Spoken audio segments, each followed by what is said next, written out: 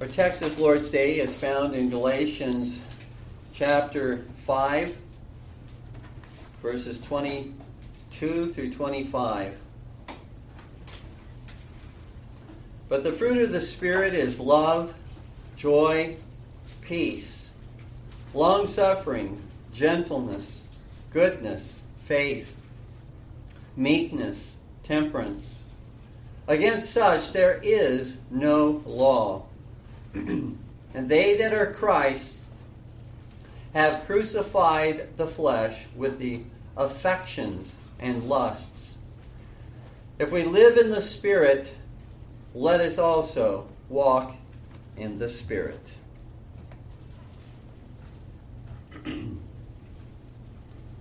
One of the reasons for such frustration and confusion in growing in the Christian life and being sanctified within the Christian life and putting to death the old man is due to the various conflicting and erroneous schools of thought that have been propounded in various Christian churches and circles. There are churches that teach that the Christian simply needs to yield all to Christ by way of a very passive yielding in overcoming sin.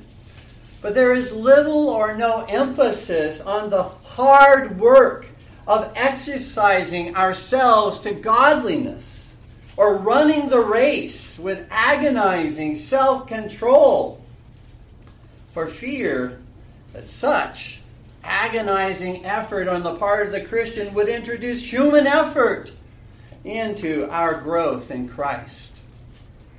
We may have heard the expression, and many within these circles will use let go and let God. For these churches, loving obedience and obedience to the commandments of God and strenuous effort to follow Christ is viewed as legalism, not being led by the Spirit. You see, many times these schools of thought will use the phrase being led by the Spirit rather than following vigorously, strenuously, and walking in obedience to the commandments of God by the power of the Holy Spirit. They very often will substitute the one for the other so that they become basically antinomian. They are against the law and the commandments of God by way of obeying them. Certainly, we do not obey the law of God in order to be justified. But the law of God, the commandments of God are good and holy and righteous and spiritual. As we will see in the sermon, they are the standard of righteousness. The fruit of the Spirit, in fact, is not contrary to the law.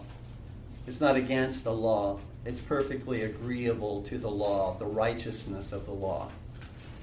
There are also churches that go to the opposite extreme and teach that growth in the Christian life is one of strict obedience to the commandments of God, but there is little or no emphasis on the inward work of the powerful Holy Spirit, the resurrection power of Jesus Christ in transforming us from the inside out. These churches have an outward form of godliness, but they deny the power of God's Spirit working within them, as Paul says in 2 Timothy chapter 3, verse 5. There are also churches that teach that growth in the Christian life occurs as a result of a crisis experience, a second work of grace, like a second conversion experience in the life of a Christian. And that experience may be called by different names. It may be called entire sanctification. It may be called full consecration. Or it may be called baptism of the Holy Spirit. But in each case, there really is not growth, significant growth, until one has this crisis experience. Whereas the Word of God teaches that from the time of conversion there is to be in the life of a Christian continual, constant growth in dependence upon the Holy Spirit from the very point of conversion. According to this view, real Christian growth is not to be expected apart from this singular work of power at a particular point in the life of the Christian. Some churches in this category have also had, as well, a tendency to promote the idea that perfection or near perfection is attainable in this life despite the struggle that Paul himself said he faced in Romans chapter 7 in warring and battling against the flesh. And as he says likewise concerning this struggle in Galatians 5 verses 16 through 17, where he says, "This I say then, walk in the Spirit, and ye shall not fulfill the lust of the flesh. For the flesh lusteth against the Spirit, and the Spirit against the flesh. And these are contrary the one to the other, so that ye cannot do the things that you would." Actually, these unbiblical views of sanctification will all lead to frustration, confusion, spiritual exhaustion, and even hopelessness and despair. Paul rather gives to every Christian, by inspiration of the Holy Spirit, the true school of thought on growth and sanctification in the Christian life here in Galatians chapter 5, verses 24 through 25, which we're going to look at in more detail in just a moment. But there he says, "And they that are Christ's have crucified the flesh with the affections and lusts. If we live in the Spirit, let us also walk in the Spirit." Paul would have, dear ones, every Christian to look back in faith to what Christ has already accomplished for us and in us. In his death, in Christ's death and resurrection, and in our new birth, in our regeneration. And then to take what we are, what Christ has accomplished for us, and use that to apply it in our daily lives through the hard and vigorous and strenuous work of prayer and studying the Scriptures and applying the Scriptures to our life and saying no to that temptation. In growing, being grown in the fruit of the Spirit. In this, our concluding sermon on the fruit of the Spirit, let us hear and apply by faith the biblical model of overcoming sin and growing in the fruit of the Spirit day by day in the life of the Christian. Our main points are these. Number one, our sinful passions and lusts have been crucified with Christ. Galatians 5:24. Number two, as new creatures in Christ, we must walk in the present by the Spirit. Number two, as new creatures in Christ, we must walk in the present by the Spirit. Galatians 5:25. So let us consider then our first main point. Our sinful passions and lusts have been crucified with Christ. Once again, look with me at Galatians 5:24. "And they that are Christ's have crucified the flesh with the affections and lusts." How do you conclude a series that has taken one a year up to this point, has been studying and going through the subject of the fruit of the Spirit. How do you bring a conclusion to a series like that? Well, it's not easy. We want to, however, just review for a moment what Galatians is all about. The letter of Paul to the Galatians is, dear ones, a declaration of freedom. A declaration of liberty in Jesus Christ. Not a liberty to do as we please. Not a liberty to indulge the lust of our flesh. But a liberty, dear ones, from the guilt of the law. A liberty and freedom from the curse and condemnation of the law. A liberty from the power of sin in ruling our lives. And a liberty to please the Lord Jesus Christ through loving obedience to His commandments and bearing the fruit of the Spirit to His glory. You see, there were in the churches of Galatia Jewish converts who had made a profession of faith in Christ, but who falsely maintained that in order to be justified, to be right with God, whether one was a Jew or whether one was a Gentile, all must alike keep the explicit dictates of the ceremonial and dietary laws of the Old Testament. Circumcision, holy days, various ceremonies, and eating only that which God called clean and avoiding that which God called unclean.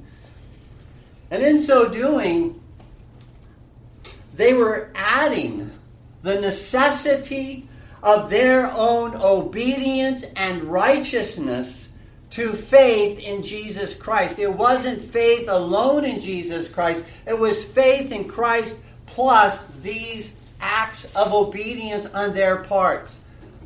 And on the basis then of that, they could be declared righteous, they said, before God. Paul, in no uncertain terms, declares that all those proclaiming such a gospel are proclaiming not the true gospel, but are proclaiming a false gospel. For the gospel means good news. It means good news. And the gospel is this, dear ones, that we are sinners and we cannot save ourselves, that our righteousness is as filthy rags, and that Jesus Christ alone is righteous. Jesus Christ alone was obedient to the entire law of God. And that gospel, that good news, is offered and presented to us. And when we believe, when we trust in Christ and in His righteousness, we are declared righteous before God, not on the basis of our righteousness, but on the basis of Christ's righteousness alone. Paul says in Galatians 1, verses 6 through 9, I marvel that ye are so soon removed from Him that called you into the grace of Christ unto another gospel, which is not another. But there be some that trouble you, and would pervert the gospel of Christ. But though we or an angel from heaven preach any other gospel unto you than that which we have preached unto you, let him be accursed. As we have said before, so say I now again. If any man preach any other gospel unto you than that ye have received, let him be accursed. And though the Apostle Paul specifically in that context, in that historical context, was addressing Jewish ceremonies, the same, dear ones, would equally apply to anyone seeking to be righteous before God in this particular age on the basis of church ceremonies. New Testament ceremonies, if we believe that anything we do by way of obeying a commandment of God, a ceremony, if we believe that to be our obedience and our righteousness, which we add to faith, Paul would condemn us, just as he condemned the Judaizers, who made a profession of faith in Christ, but yet were adding to the gospel of Jesus Christ, making it a false gospel. You see, the principle is the same, though the historical context may be different. Justification comes not by our imperfect obedience, but by faith alone in the perfect obedience of the Lord Jesus Christ. Paul then moves beyond our once and for all justification before God to our gradual and continual sanctification in our day-to-day Christian life in Galatians chapter 5. For you see, dear ones, our liberty in Jesus Christ is not limited to our freedom from the guilt and the condemnation of the law, the guilt and condemnation of sin, but is ever more realized. That freedom and liberty in Christ is even more gloriously realized because the Lord Jesus Christ has as well brought about a victory over the power of sin as well. We have, dear ones, a freedom and liberty from the power of sin in our lives, so that sin does not have a legal right to lead us astray this way or that way. The legal right of sin has been destroyed. It has no legal right. And we need to live more and more. And that's what sanctification is. It's growing in applying the legal rights we have as the children of God, to being set apart from sin and set apart unto the holiness of our God.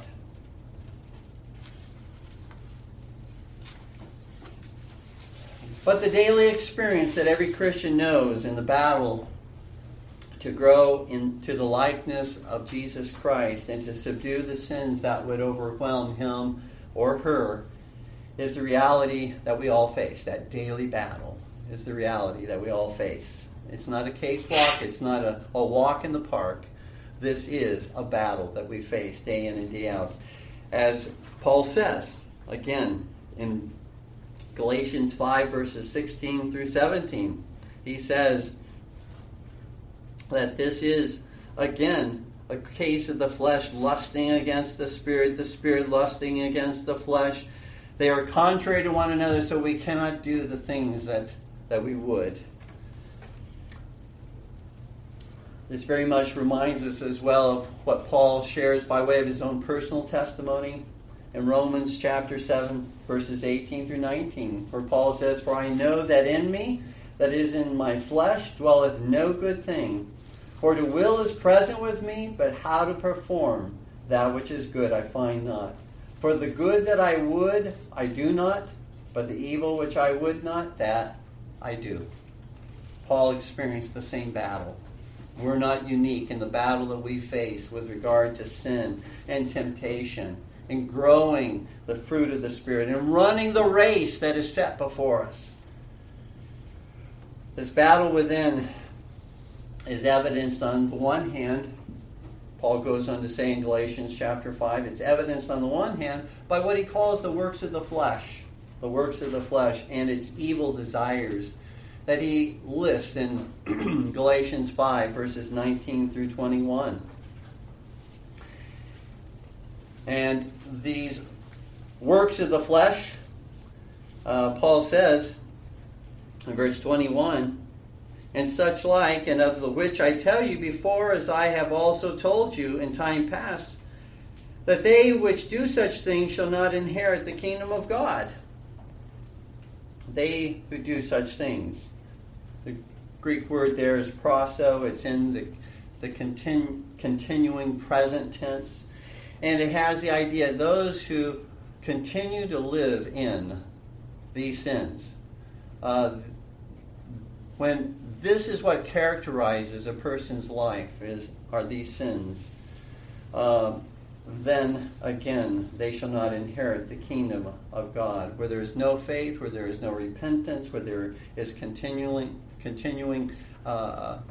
partaking of, manifesting these types of sins, of such ones, he says, they shall not inherit the kingdom of God. So that on the one hand, the works of the flesh in this ongoing battle, but also on the other hand, as we see in Galatians 5 verses 22 through 23, we find the fruit of the Holy Spirit. And notice the fruit, we've noted this in the past, but once again note that the word fruit is in the singular.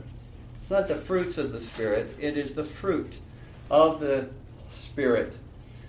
For all those who are justified by faith alone possess the entire package, possess the fruit of the Spirit. The Holy Spirit has implanted all of the fruit in the life of the Christian at his or her regeneration, in the new birth. Jesus Christ died and was raised to secure that as an inheritance for all his people. And the Holy Spirit then applies it in the heart and life of Christ's people. And so the fruit is, though there are various qualities and characteristics of that fruit, the fruit is a package. A Christian isn't going to have 7 of the 9. A Christian is one who has all 9 of the fruit of the Spirit that are listed there. It's not, dear ones, a pick and choose that which is your favorite. This is the bestowal of God's Spirit. And in the life of the Christian, again, at various stages of our growth in Jesus Christ, we will see, to varying degrees, growth in maybe one area more than another. But we need to be cognizant of that. We need to say, Lord, I see I'm falling behind in the growth of this particular fruit of the Spirit. Lord, I need to focus. I need to spend time praying. I need to work more diligently in seeing this as well as the other fruit of the Spirit manifest in my life. But dear ones, this is, again, not a individualistic choosing of one fruit over the other in the life of a Christian. This is, and it all comes in one bundle, implanted in our hearts and in our lives. Now listen, dear ones. Listen to this. Paul, in the letter to the Galatians, is not only declaring your liberty as one who is justified, but is also declaring your liberty as one who is being sanctified and set apart from sin and set apart unto holiness. That as well is true of all Christians. You don't have any such thing as a justified Christian, but not a sanctified Christian. There's no such creature that lives and exists. All those who are justified are being sanctified and will be fully sanctified, set apart from sin and unto the Lord when they are in glory with the Lord Jesus Christ. There is biblical hope in Jesus Christ that just as you have been legally delivered from the guilt and penalty of sin through the death and resurrection of Jesus Christ, there is likewise hope, dear ones. Your sanctification is likewise assured through that same death and resurrection of Jesus Christ. and through the implantation of the fruit of the Spirit within you at regeneration, at being born again. You see, dear ones, that is simply to say what we've said many times over throughout this series. To implant the fruit of the Spirit in you is to implant the life of Jesus Christ within you. It is to implant Christ's DNA within you. These are His, supremely His characteristics that He manifests and that has been as well implanted within you, that you might become more and more like Him. That's His life in you. And so, again, to say that one can be a Christian and yet not have the fruit of the Spirit is completely contrary to what Paul would be teaching here. It's an impossibility. One who is a Christian will be manifesting to varying degrees. Again, some 30, some 60, some 100-fold in their growth in Jesus Christ. But they will all be manifesting the fruit of the Holy Spirit in their lives. It's there. It's been implanted there. And so as a result of that, you're no longer bondslaves to sin. As you were before your conversion, you were bound to sin. But now, because of what Christ has accomplished for you upon the cross and in His resurrection, and because of what the Holy Spirit has worked within you, in your regeneration and in your sanctification, you are no longer bound to follow the dictates of sin. In fact, you are empowered to be able, by the Holy Spirit, by the resurrection power of Jesus Christ, to exercise yourselves to godliness, to run with diligence, to run with great strain, even agonizing self-control. You are given the ability by God to run that race and to finish that race that the Lord has set before you. You see, dear ones, it's already yours. It's already yours. Paul says, that is what you have in Christ. Now practice it. That is who you are in Christ. Now behave like who you are in Christ. As Paul completes his list of the fruit of the Spirit in Galatians chapter 5, verses 22 through 23, remember that this is, dear ones, not an exhaustive list of the fruit of the Spirit. What about the fear of the Lord?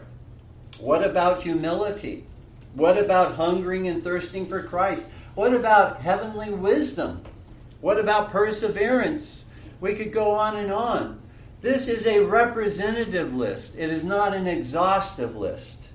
And therefore, all that you need to live a godly Christian life, courage, all that you need to live a godly Christian life is yours in Jesus Christ, has been implanted within you by the Holy Spirit. Christ secured it for you. It's been deposited into your spiritual heavenly bank account. It is yours in Christ Jesus. Now it is a matter of applying what is yours, what is your inheritance as a child of God. After revealing that the way to overcome the works of the flesh is by growing the fruit of the Spirit, Paul writes in Galatians 5:23 at the very end, against such there is no law. In other words, there is no law against such fruit implanted and grown by the Holy Spirit in the life of the Christian. For this fruit, dear ones, is perfectly agreeable to the holy commandments of God. There's no conflict. There is conflict against the flesh and the spirit. There's conflict against the works of the flesh and the fruit of the Spirit, but there is no conflict between the righteousness of God's law and the righteousness of the fruit of the Spirit. Against such there is no law. In fact, there is the very end and the very goal to which the law of God points is this fruit. In 1 Timothy 1:5, now the end of the commandment, the end of God's commandments, or the end of God's law is charity, is love, which is the first fruit of the Spirit, which in essence encompasses all of the others. The end or the goal of the commandment is charity out of a pure heart and of a good conscience and of faith unfeigned.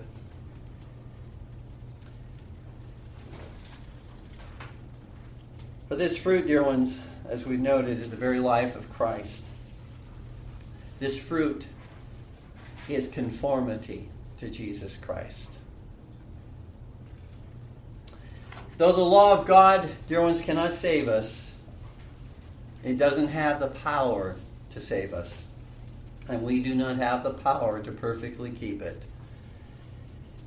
However, the law of God is the standard. The moral law of God is the standard of God's righteousness and not the power to save us. It's the gospel of Jesus Christ. That is the power of God unto salvation. It is the gospel and the grace of God in the gospel that grants us the power to believe and trust in Jesus Christ, who is our righteousness.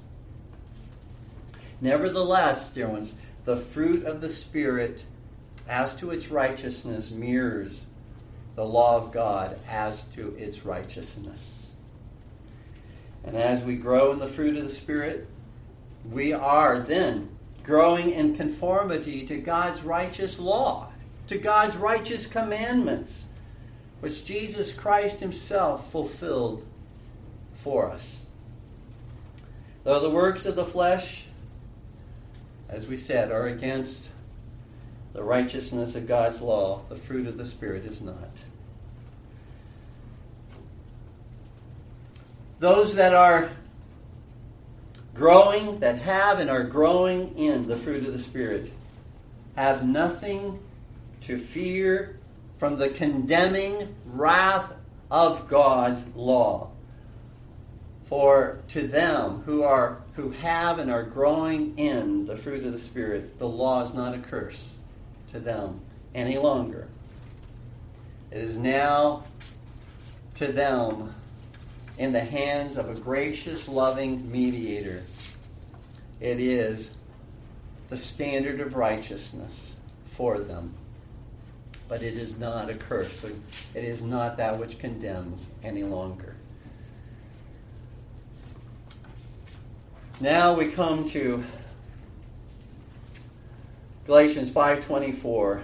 We come to the first of a two-pronged, Spirit-empowered and biblical means to overcome sin and to promote true spiritual growth in your life as a Christian.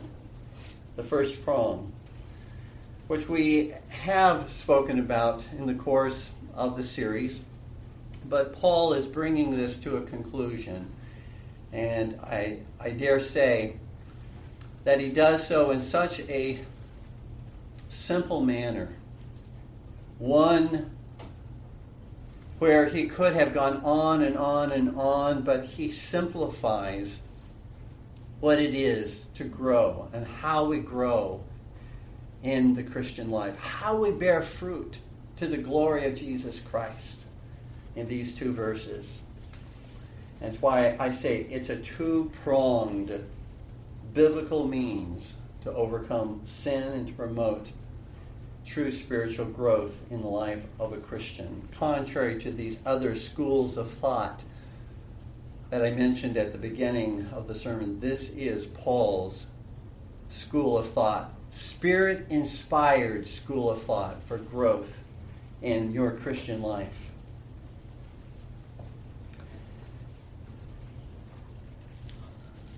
Paul begins in Galatians 5:24 with the phrase, "And they that are Christ's." They that are Christ. These are they that belong to Jesus Christ. Why?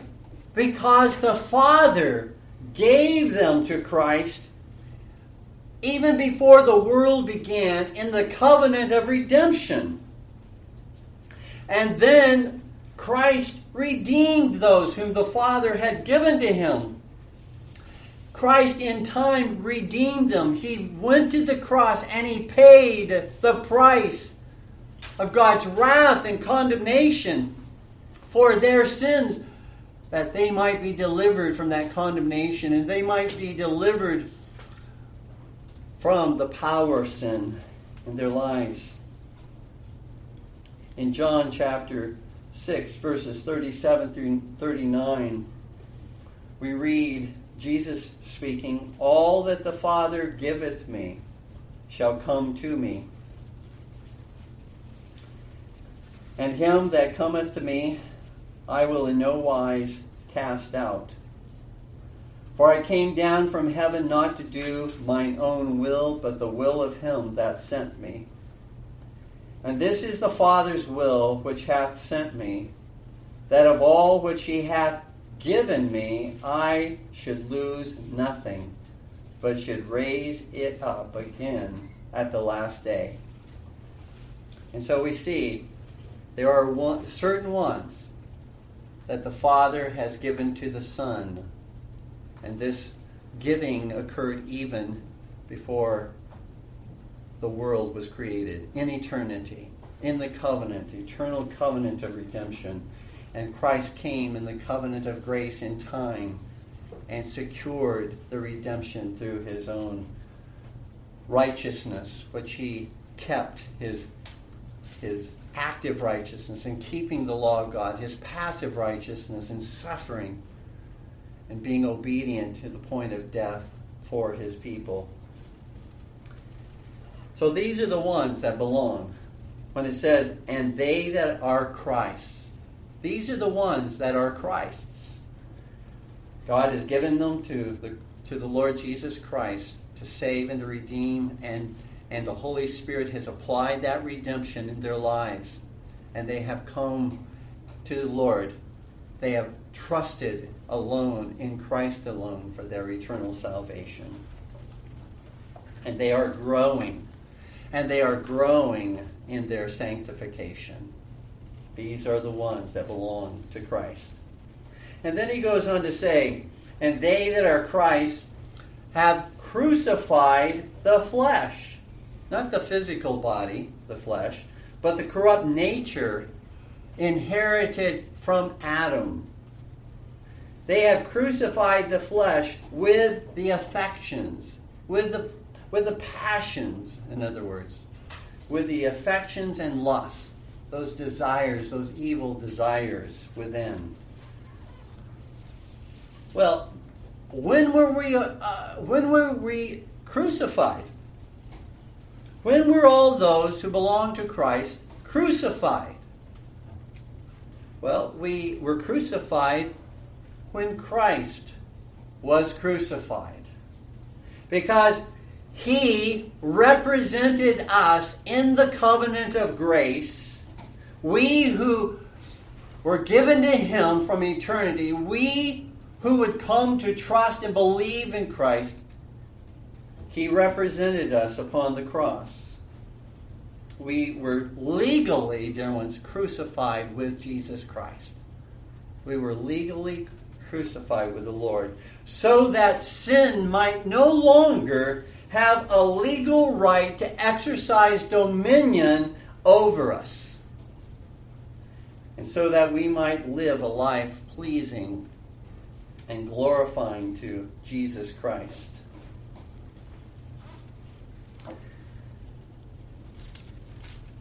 In Romans chapter 6, verses 1 through 2, we see this crucifixion with Christ, this legal crucifixion with Jesus Christ, who was our federal head, and we were represented by him in the covenant of grace.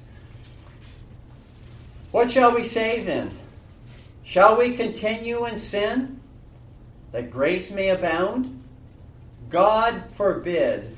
How shall we that are dead to sin live any longer therein? Knowing this, that our old man is crucified with him, that the body of sin might be destroyed, that henceforth we should not serve sin.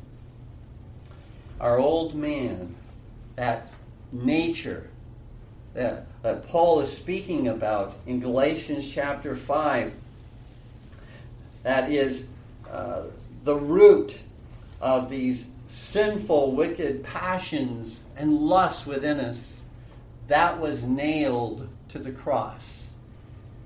The Apostle Paul says. That was nailed to the cross legally with Jesus Christ.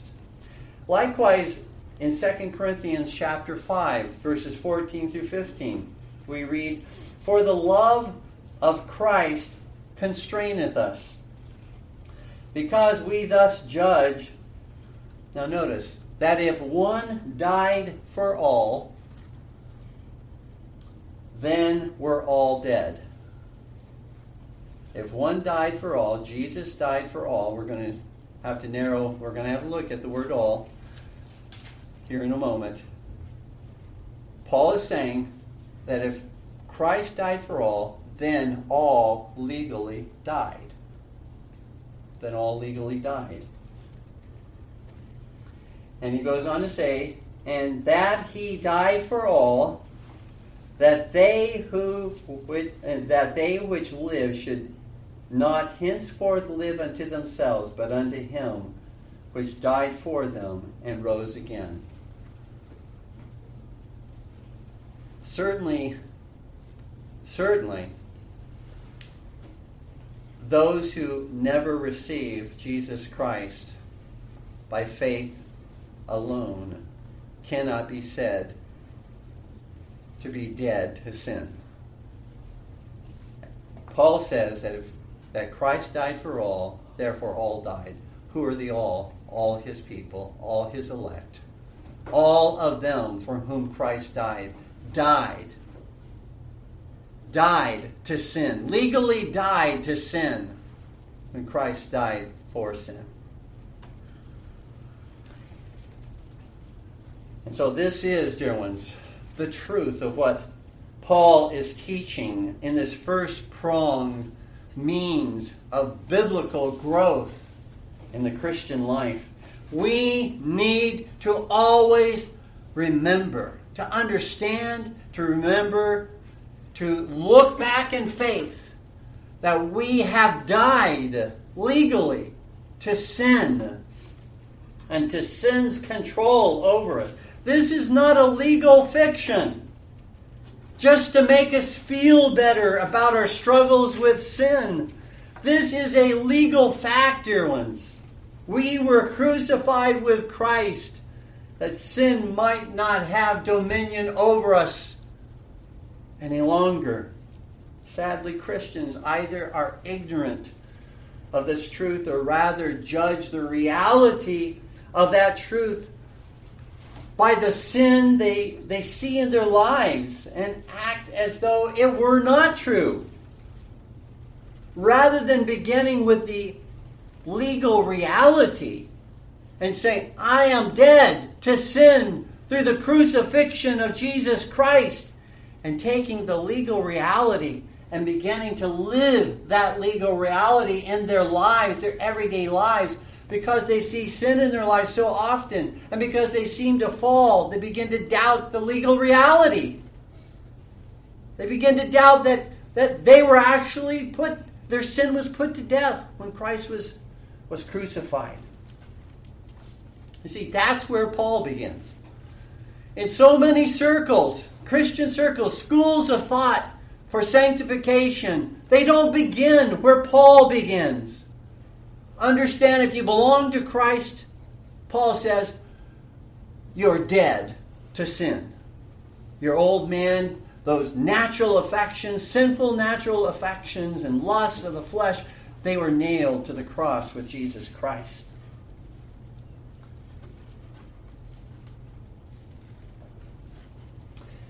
Dear ones, when we do not, by faith, legally account ourselves to be a dead corpse on the cross and a corrupting body putrefying in a tomb with a huge rock blocking exit or entrance to it, we are, dear ones, in effect, taking that dead corpse off from the cross and moving that great, huge rock in front of the tomb and taking that putrefying body out of the tomb, placing it on our shoulder and carrying it around with us. That stinking, corrupting, putrefying body of the flesh, which was nailed to the cross and buried in the tomb. We're taking it back and carrying it around with us. Why would we do that? When we don't have to, when we can live by God's grace, Paul says, that's where we begin. Recognizing, first of all, every single day as we awake, I have been crucified with Christ. I've been crucified with Christ. That body of sin has been nailed to the cross. It's been placed in the tomb. It's dead, legally dead. It has no right to exercise dominion over me.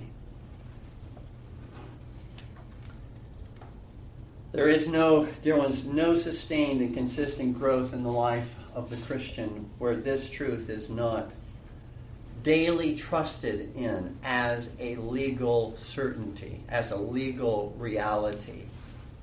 That is where our growth in Jesus Christ must always begin. I am dead with Christ to sin. It's like a criminal, dear ones, on death row, being legally pardoned because another paid his penalty with his own life, and yet that convict refusing to leave that solitary confinement in prison, living as if he were still bound to the death penalty, to that dying corpse, when he was legally set free. When he was legally set free. You see, that's the first prong of this biblical means of growing in the Christian life and subduing the sinful passions and desires within. Look back in faith, dear ones, daily, for there is your victory over sin. Our second main point, we'll go through this more quickly. As new creatures in Christ, we must walk in the present by the Spirit. The Apostle Paul says in Galatians chapter 5, verse 25, if we live in the Spirit, let us also walk in the Spirit.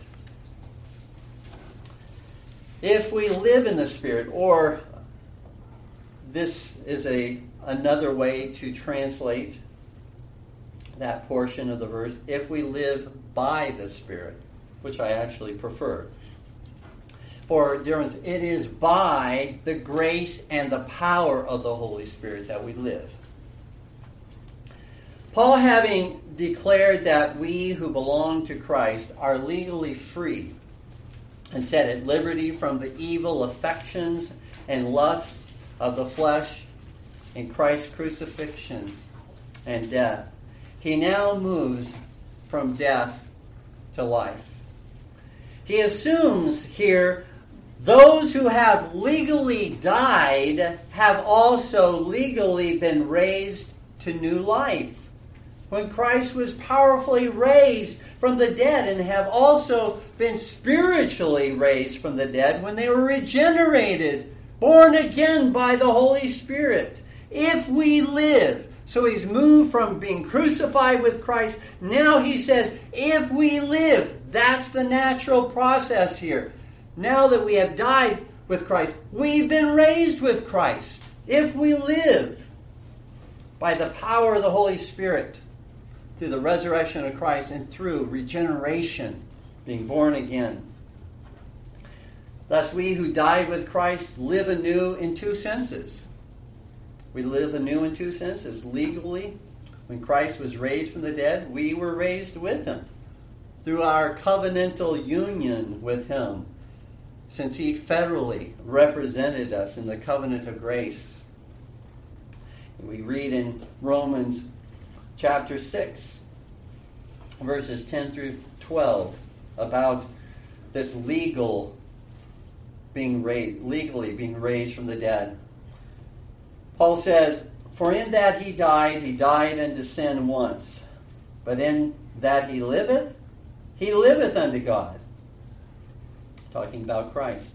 "Likewise, reckon ye also yourselves to be dead indeed unto sin, but alive unto God through Jesus Christ our Lord. Let not sin therefore reign in your mortal body, that ye should obey it in the lust thereof." Why? Because you've died legally to sin, and you've been legally raised from the dead with new life. But we're not only legally raised from the dead, we are also spiritually raised from the dead, as we read in Ephesians chapter 1, verses 4 through 5. Ephesians 2, verses 4 through 5. "But God, who is rich in mercy, for his great love wherewith he loved us, even when we were dead in sins, hath quickened us together with Christ. By grace ye are saved." Quickened, made us alive, raised us up with Christ. By grace ye are saved. And so, dear ones, if we continue only to look at our sinful lusts and desires, if that becomes our primary focus in the Christian life, just looking at our sinful desires and our lusts, crying out to God over our sin, but not reckoning our death to sin to be legally real, and not reckoning our life in Christ to be legally real and spiritually real, we will continue to carry about with us, carrying upon our back, that corrupting, smelly corpse of sin. No wonder, dear ones, no wonder so many Christians are so weighed down by the burden of sin. They will not look back, or they've not been taught to look back in faith to what Christ has already accomplished. Forgiveness of sin, yes. Praise the Lord. But also death to sin. Death to sin and new life in bearing the fruit of the Spirit in loving obedience to Christ's commands. Yes. Dear ones, just to use another illustration, to not look back to what Christ has accomplished and apply it in our present life would perhaps be somewhat like the widow we find in 2 Kings chapter 4, the widow of one of the sons of the prophets, who after her husband's death could not pay off all her creditors. They were banging, as it were, at the door, demanding to be paid, and she went to Elisha, pleading for something to be done. And Elisha told her, "How many jars, how many bottles do you have?" And she had one. He said, "Go find as many as you can possibly find and bring them into your house." And she did so. And as she went back, the Lord filled all of those jars and bottles with oil, and Elisha told her, "Go now and take the oil that you have, exchange it for money, pay off the creditors to whom you are indebted." You see, she had to believe. She had to trust that God would do what he said he would do. And she acted upon it. It wasn't simply a promise, yes, that's wonderful, that's a glorious promise. She acted in faith upon that. And we must do the same with regard to the fact that we have died to sin, but been made alive to righteousness, to bearing the fruit of the Spirit. We must do the same thing. What would have happened had she not believed and obeyed the word of the Lord? She would have either starved or been enslaved to her creditors. She did believe, and she lived. And you see, that is our problem so often.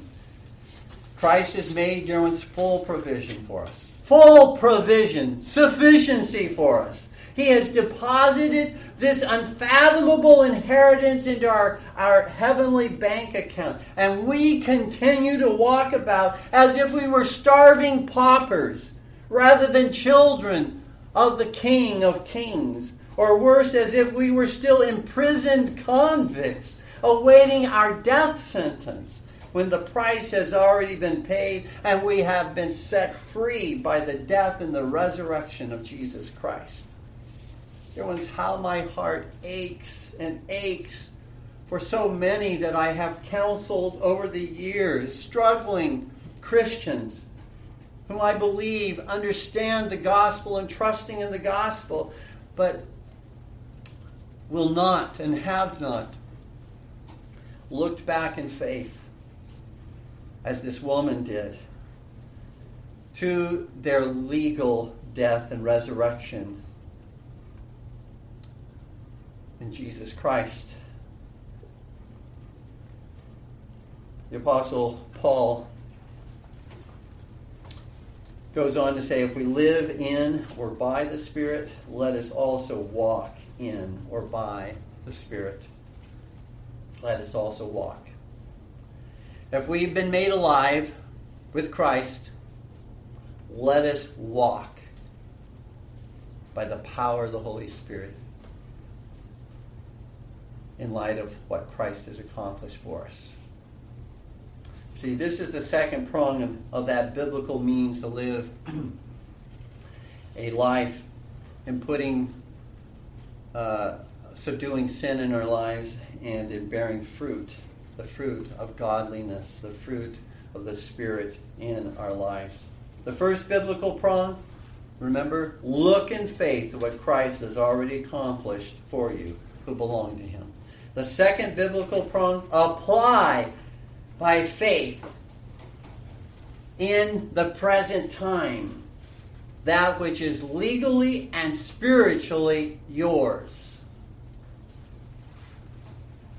Apply, dear ones, that which Christ has accomplished for you. Now, this is the hard part. This is the strenuous work of not only faith, but of practice. Not only trust, but also obey. Not only hear the word in faith, but also apply the word in loving obedience, as James says, but be ye doers of the word, and not hearers only, deceiving your own selves, in James 1:22. For the most part, there was this series on the fruit of the Spirit is focused upon the second prong. That is our practice. Though we have elaborated at various times what Christ has certainly accomplished for us as the basis. The fruit of the Spirit was secured for us by the death and resurrection of Christ, and it has been implanted in us by the Holy Spirit. But the application of what was secured by Christ for us and was implanted in us by the Holy Spirit always is the strenuous work, the vigorous effort, the agonizing self-control in running the race.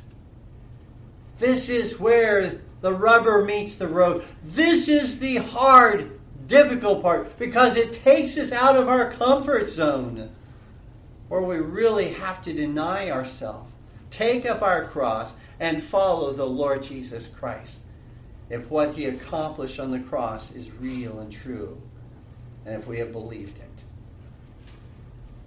and received it as our own. You see, dear ones, this is not an excuse to become lazy. Christ has crucified the flesh. I am crucified with Christ. I've been raised with Christ, and leave it there. Now I can live however I want to live. No. That's not what the Christian life is about.